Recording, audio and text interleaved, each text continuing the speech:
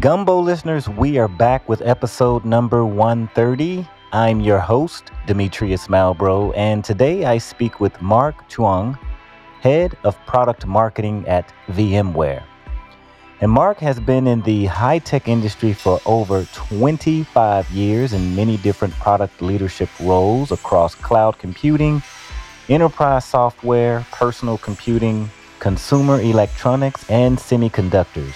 In his current role, he owns a portfolio of solutions from well-established product lines with 30,000 plus customers to brand new cloud and SaaS solutions. He currently spends most of his time on disaster recovery and data protection as a service, hyperconverged infrastructure, and cloud-based storage. In this episode, we discuss the sophistication of ransomware and protection mechanisms, breaking the kill chain, and advice on implementing disaster recovery. So let's get right into this episode. Welcome to Data Protection Gumbo, Mark. How are you today? I'm doing fantastic, Demetrius. Thank you so much for having me on. Absolutely. It is a new year, and we are definitely trying to get a hold of ransomware. We're trying to wrangle ransomware, especially in 2022, since the 21 there was a ton of coverage around different ransomware attacks, etc. So, but before we dive into ransomware and some of the security risks around protecting data, why don't you maybe give us a little background about yourself and also what you're doing right now over at VMware? Again, first, really glad to be on the show with you. And I'm currently leading the product marketing efforts around VMware's overall cloud storage and data solutions. And a big part of that is working with our disaster recovery, our data protection solutions. And you really can't talk about that space today without talking about ransomware. But overall, I've spent well over 25 years in the tech industry. I've covered a lot of areas, including cloud computing, enterprise software, and then I have my days back in hardware and silicon and consumer electronics as well. Wow, that's a very varied background and great expertise in order to dive into a conversation like ransomware. Let's take it from the top. And I've done tons of ransomware episodes, and hopefully this one will provide some new insights for our Gumbo listeners. But first, let's start off with the new sophistication, some of the different types of attacks that are happening nowadays. And just from your perspective, what are you seeing and hearing around different ransomware variants and just the sophistication overall of ransomware? Yeah, I do get that question because I feel like even when I walk into customer meetings, right, it comes up. A few things that I would highlight, even just in the past 12 months or so. One, you definitely hear about the double extortion that's taking place now. I think the VMware security team a year ago, even in that survey, we were already seeing 40% of respondents saying that the double extortion was like kind of that new element that was coming in. So it's like you fast forward 12 months from now, I haven't seen updated survey results, but I got to imagine they're higher than that now. And so it's interesting there because at least the data I'm seeing, the time before the ransomware kind of exposes itself and goes off, can be anywhere from 2.5 hours all the way up to 6 months. Right. Right. And Yep. we think that some of the reason why some of it takes longer, where they purposely kind of try to fly under the radar, is, of course, so that they have more time to more broadly infiltrate in order to extricate that data. But a point that I'd love to come back to later, though, is it's a bit of a double-edged sword for them because the longer they try to stay in there without being detected, obviously that increases their chances for becoming detected as well. So that's a very interesting dynamic that's going on. So that's one. I think another one that I would say is that just the it's almost like there's a whole ecosystem that's now developed around ransomware, where these ransomware gangs will seek after expertise, where it's like, okay, hey, this group in my gang is good at credential theft. This part of my gang is good at developing the malware. This group is good at developing the encryptors and decryptors. So there's that specialization that's coming on. I'll mention a third. There's others as well. But a third is, of course, the sophistication of the defense evasion techniques that they're now employing. The analysis that our security teams have been doing is that modern malware now, on average, uses 14 different defensive evasion techniques. Wow. Okay. So all of this indicating how this is becoming more sophisticated, but I don't think it's all bad news, though. We should talk. I'm sure we'll talk as we continue about the good news here of how companies can effectively take some very impactful steps, right, in order to combat this threat. Yeah, and let's go a little broader here, just to overall disaster recovery, and remember the RTOs and RPOs, recovery time objectives, recovery point objectives, and also the 3-2-1 rule, right, of backups, making sure you have 3 different copies and on 2 different types of media, in a different location. And maybe I'm getting rusty on that myself because it's been a while. I've seen different variants of that as well. 3-2-1, 3-2-1-1, 4-3-2. I don't know. There's quite a bit nowadays. But what do you see as maybe some of the newer security risks around, like ransomware protection and also malware, and also how customers are thinking about protecting their data today versus the way they used to protect their data maybe 10 years ago when everything was on premises? Yeah, so let's unpack that. There's quite a lot there. I think the first thing is that for that IT professional, that is responsible for the availability of the data, the apps, the services, there is a fundamental shift in mindset, because I believe with things like ransomware, the playing field has changed compared to how we used to think about disaster recovery. Here's what I mean by that, right? I mean, in the past, when you normally thought about disaster recovery, you were trying to plan for things like natural disasters or a metro level power outage or something like that. And so in the case of a lot of those natural disasters, one, you had pre-warning. You're like, yeah, we know a hurricane's coming. Yeah, we know a storm's coming, a flood might hit. And then even with the events that didn't have pre-warning, like a power outage would happen. Maybe it was because of an earthquake or something else caused a widespread power outage. The point of when the disaster took place was very clear. There was no ambiguity about that. And secondly, you had no malicious actors actively working against you, right? Sometimes it was just Mother Nature, right? But it wasn't like Mother Nature was out to get you. Yeah. You know what I mean? I agree. So those assumptions now no longer apply when you're talking about ransomware, because you've got active bad actors going after you.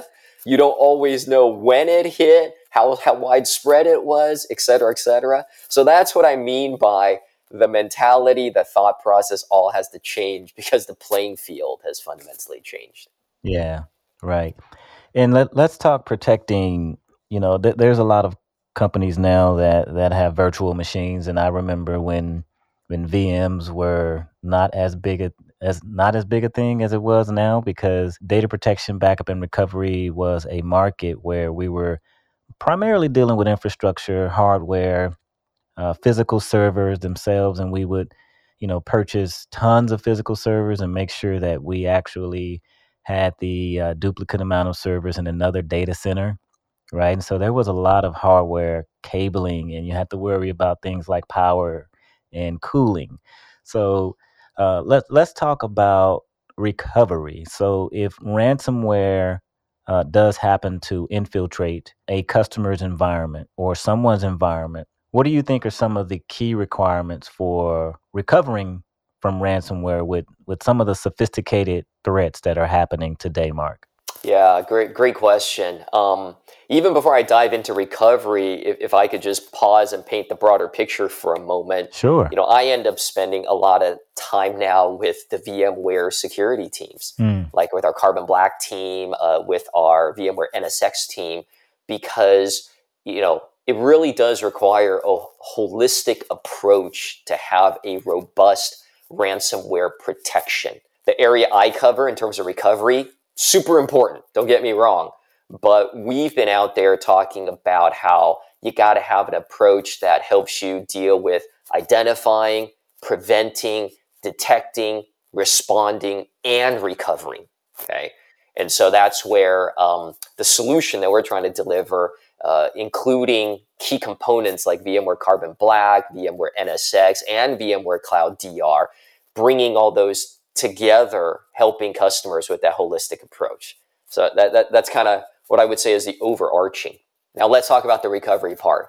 Key requirements in today's age, right, with ransomware, with natural disasters and everything. A couple of things come to mind. One, let's talk about table stakes. You got to have that deep history of immutable copies. The stat I cited earlier, where that ransomware could be there for 6 months before it shows itself, you better have some clean copies going back at least that far. And immutable, making sure that that ransomware can't go and encrypt it and corrupt some of those clean copies, right? So that's number one.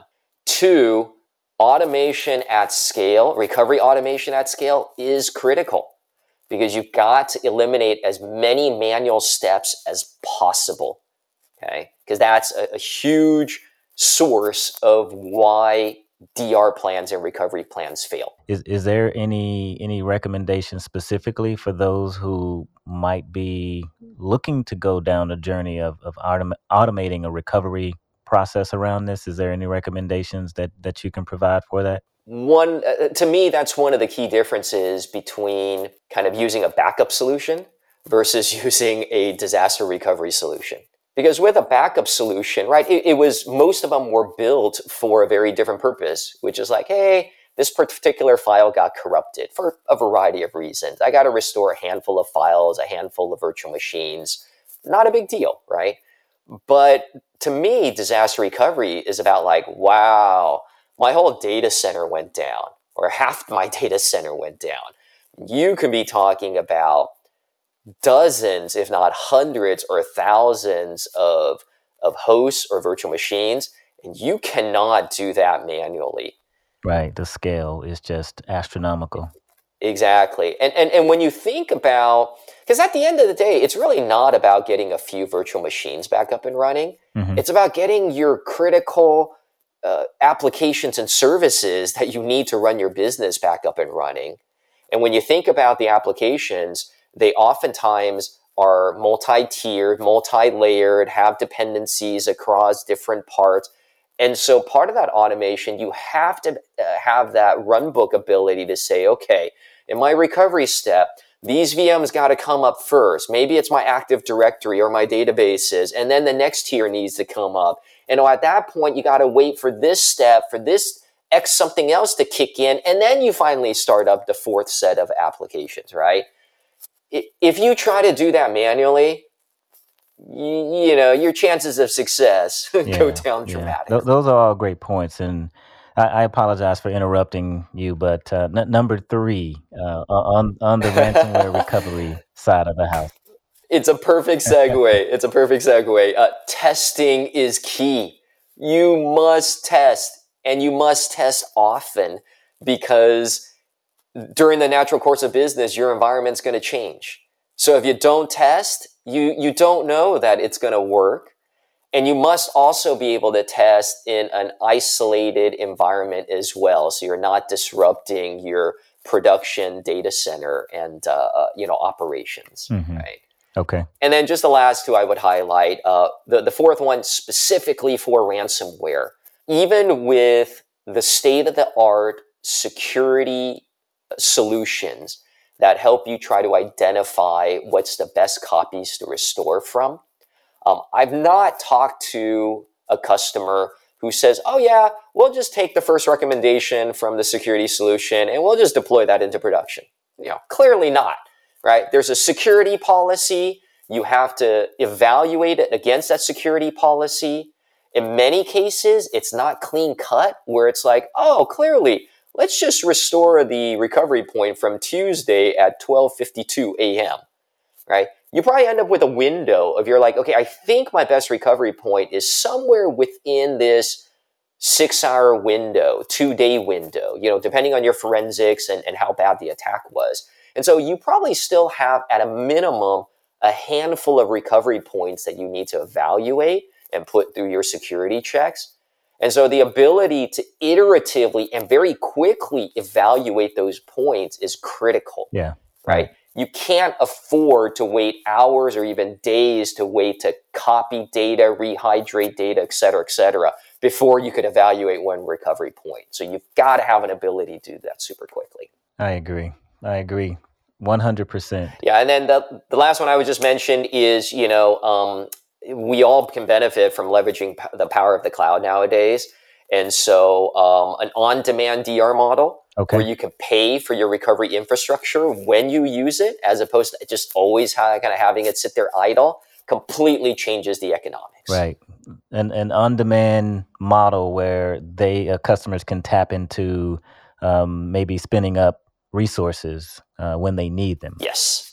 Right. DR is the ultimate rentable IT use case. Mark, I just wanted to dive into a little bit deeper and maybe around, is there any compliance and regulation advice that you would like to give? And not necessarily around ransomware, but just in overall data protection and making sure that customers' data is safe, and maybe giving any insight around a highly regulated industry like financial services or healthcare, so they could actually comply better with some of those regulations. Obviously, in highly regulated industries, you have the industry level compliance requirements. What I often see, though, is that, the leading companies take that as kind of table stakes, and then they even add on additional requirements that were developed by their internal audit teams, because they know how damaging it can be to their business when they even just have minutes or hours of downtime. So I find that their internal regulations can oftentimes raise the bar even higher.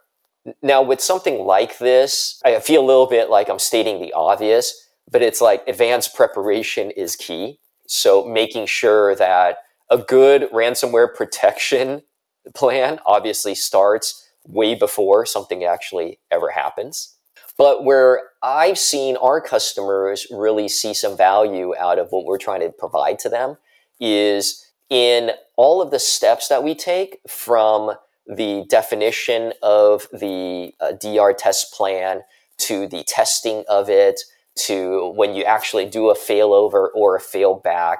We want to make it really easy to produce the documentation artifacts that both the internal or the external auditors will want to see in order for them to sign off and say, yep, okay, you're in compliance. So that's one of the biggest challenges we hear back, which is not only doing what you said you're going to do, but helping them with the documentation to prove that they've done it. Right. Yeah, I agree with that as well. And just also moving in the same direction of ransomware, and we hear immutability a lot, and we also hear air gapping, which is something I'm sure that you are familiar with. Can you maybe give the Gumbo listeners maybe some of the key elements of, I guess, continuing to isolate the different environments that you're trying to protect, the environments that are storing the crown jewels? Can you give insight around that? Yeah. Super important. Really glad you brought that up. We talk about the criticality of having operational isolation or operational air gapping for your DR systems. We really kind of break that down into two main areas. First, you want to make sure that your DR system itself is operationally isolated. And we could double click into that some more, right? One, making sure that the file system in which you're storing your precious replicated copies and recovery points, that there's not a way for that ransomware to be able to get at it and encrypt it, right? And that's why you don't want to leave it on just like common file shares or things like that in which anything could get added as soon as it has administrative access rights, right? And, even like the replication transfer protocol, you want to make sure that that's secure. Okay. I don't think about that one. Yeah. Additional steps that you can take, right? Because oftentimes, the first thing that ransomware will do is, of course, get administrative access to your environment. So, making sure that your privileges and how you manage the privileges for your DR system are separate from your kind of production environment privileges.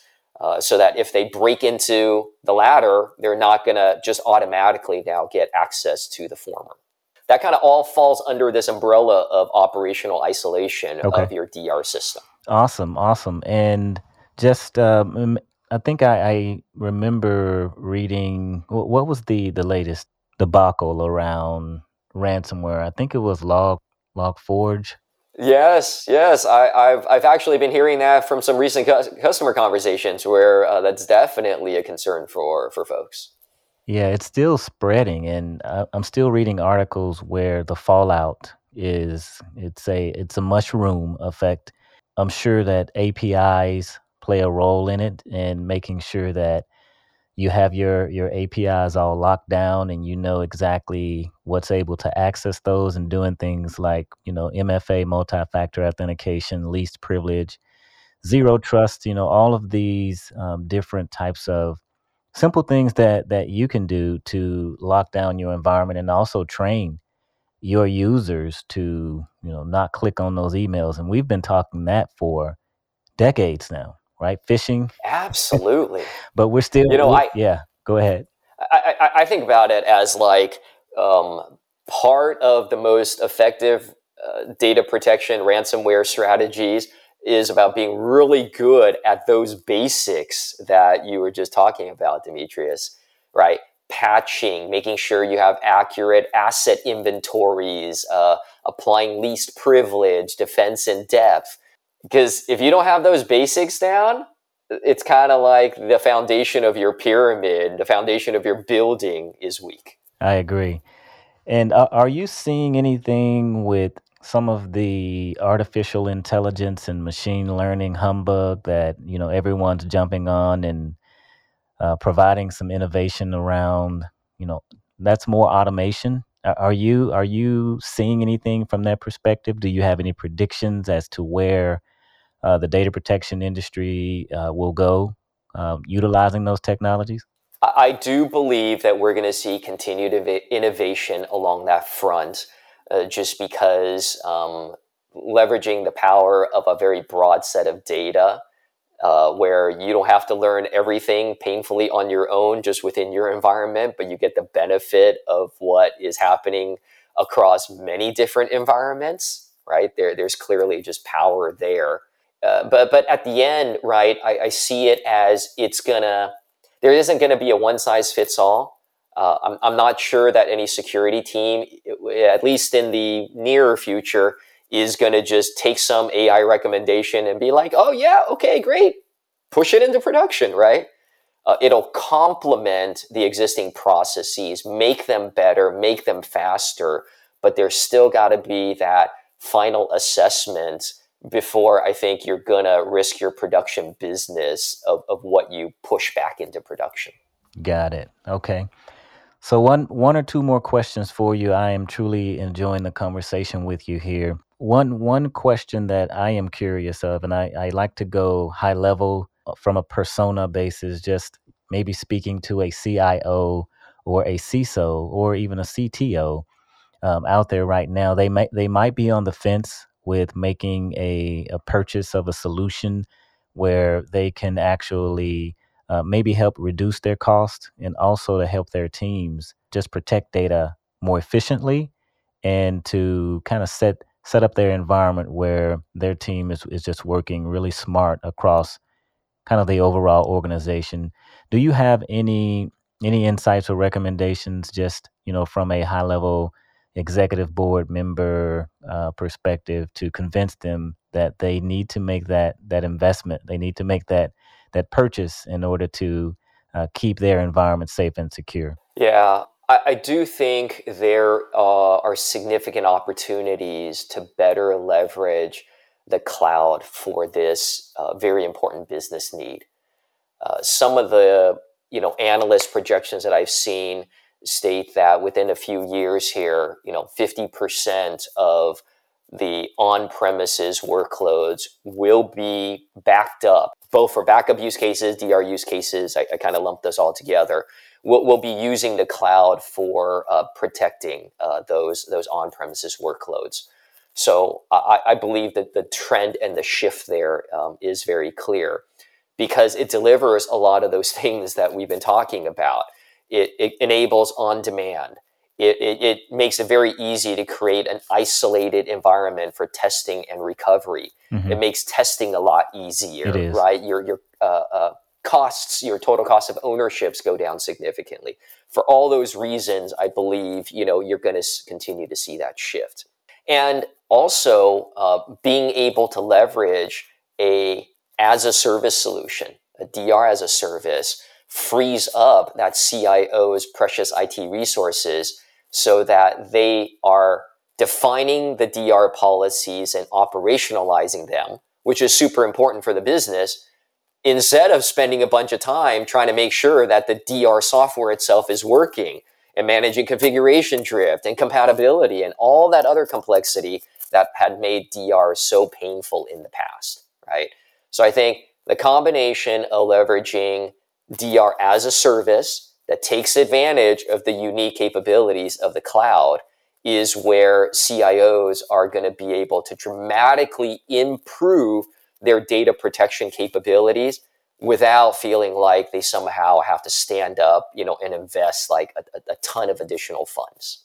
All right. I love the insight. And before I let you go, do you have a book recommendation, or what's Mark reading today or yesterday? Oh What are man. you reading? Well, nowadays, maybe it's because I'm coming off of 2 weeks of being on break, and so Okay. just really enjoying the wind down. Mm-hmm. So my guilty little pleasure here is when I get a chance to pick back up a fantasy or a science fiction book. Okay. Right? So it's not about improving my leadership or improving my IT and technical skills.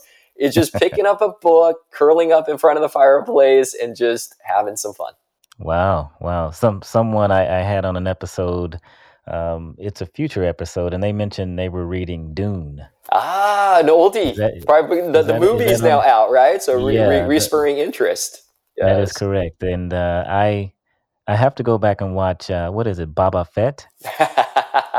We've been watching that over the break too. Yeah, it's I do not appreciate that they are only releasing like one episode and it's like really short, and it's like, wow, can I just like binge on this thing like from now to 2 or 3 hours from now?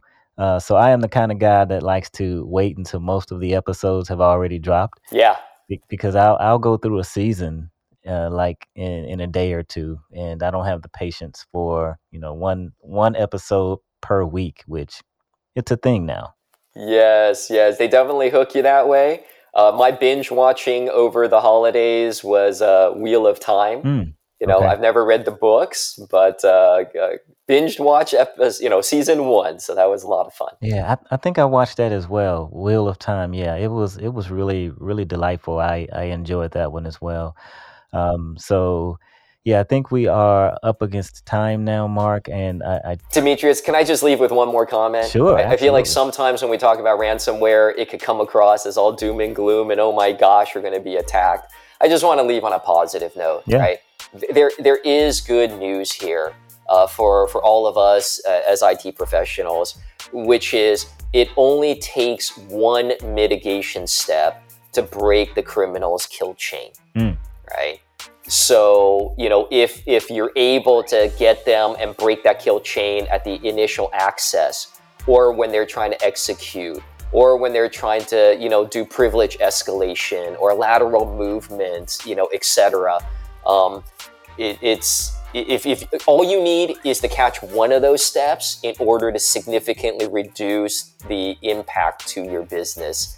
So I just want to leave with that good news at the end of our conversation here. We appreciate the good news here. And is there a maybe social media handle that you want to share? How can the Gumbo listeners maybe follow you or reach out to you in the near future? Yeah, well, I personally am most active on LinkedIn. Whenever I write my blog or so, I usually push it out through there. So Mark Chuang, look for me on LinkedIn, and would love to connect with any Gumbo listeners out there. So, Mark, it's definitely been a pleasure to have you on the Gumbo, and I have really rosy glasses on for 2022, even though we were talking ransomware, but you brought the sunshine back to the full front with it's not all doom and gloom, but we just need to equip each other and provide information like we do on Data Protection Gumbo on some of the right ways and insights on how to keep your environments protected and safe. So thanks for appearing on the show, Mark. Thank you so much for having me. I love what you do with this podcast, Demetrius, sharing insights among us all so that we can actually help each other. All right. Thank you. Thank you for listening to Data Protection Gumbo. Please follow us on Twitter at DPG Podcast and join our Backup and Recovery Professionals LinkedIn group. Just search Backup and Recovery Professionals on LinkedIn and you will find the group. And until next time, Gumbo listeners, have a fantastic week.